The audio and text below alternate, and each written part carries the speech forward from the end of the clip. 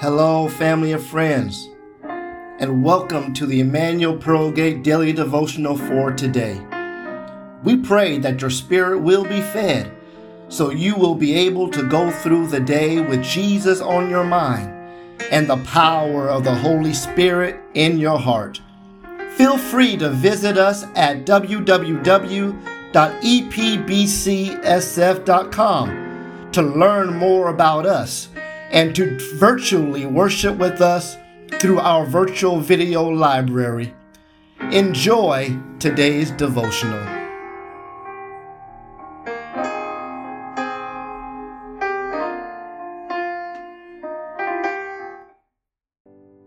Week 48, Friday. Today's topic, 3 keys to abundant Christian living. Grace and peace be multiplied to you in the knowledge of God and of Jesus our Lord, as his divine power has given to us all things that pertain to life and godliness, through the knowledge of him who called us by glory and virtue, by which have been given to us exceedingly great and precious promises, that through these things you may be partakers of the divine nature, having escaped the corruption that is in the world through lust. That's 2 Peter chapter 1, verses 2 through 4. An abundant life is available to all who know Jesus Christ as their Lord and Savior. John chapter 10, verse 10. Sadly, many Christians never realize this. They exist merely as shadows of what God intended, living lives similar to those of unbelievers. How can we experience abundant life? Stay focused on Jesus' peace. Peter referred to a peace that comes from the knowledge of God. Jesus also promised to give us tranquility of the soul, but we have to focus on him in order to experience it. Christ's confidence won't calm our hearts if we don't maintain a steady faith.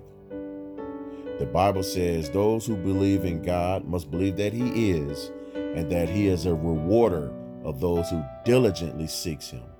We must have faith. Stay focused on Jesus' power. Jesus' final promise to his disciples was a promise of power. Acts chapter 1, verse 8. Through the Holy Spirit, we have strength to face all types of circumstances. Philippians chapter 4, verse 10 through 13. Abundant life can't be quenched because of Jesus' presence within us. So stay focused on Jesus' promises. The Bible is full with assurances concerning God's blessings, and all of them have or will come true. 2 Corinthians chapter 1, verse 20. We simply have to appropriate them. If we want to experience an abundant life in Jesus, we must rely on the promises of Jesus.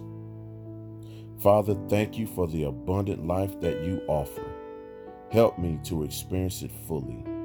Help me to lean on you, and help me to stay focused on Jesus' promises. It is in the mighty and the matchless name of my loving Savior, Jesus Christ, that I pray. Amen.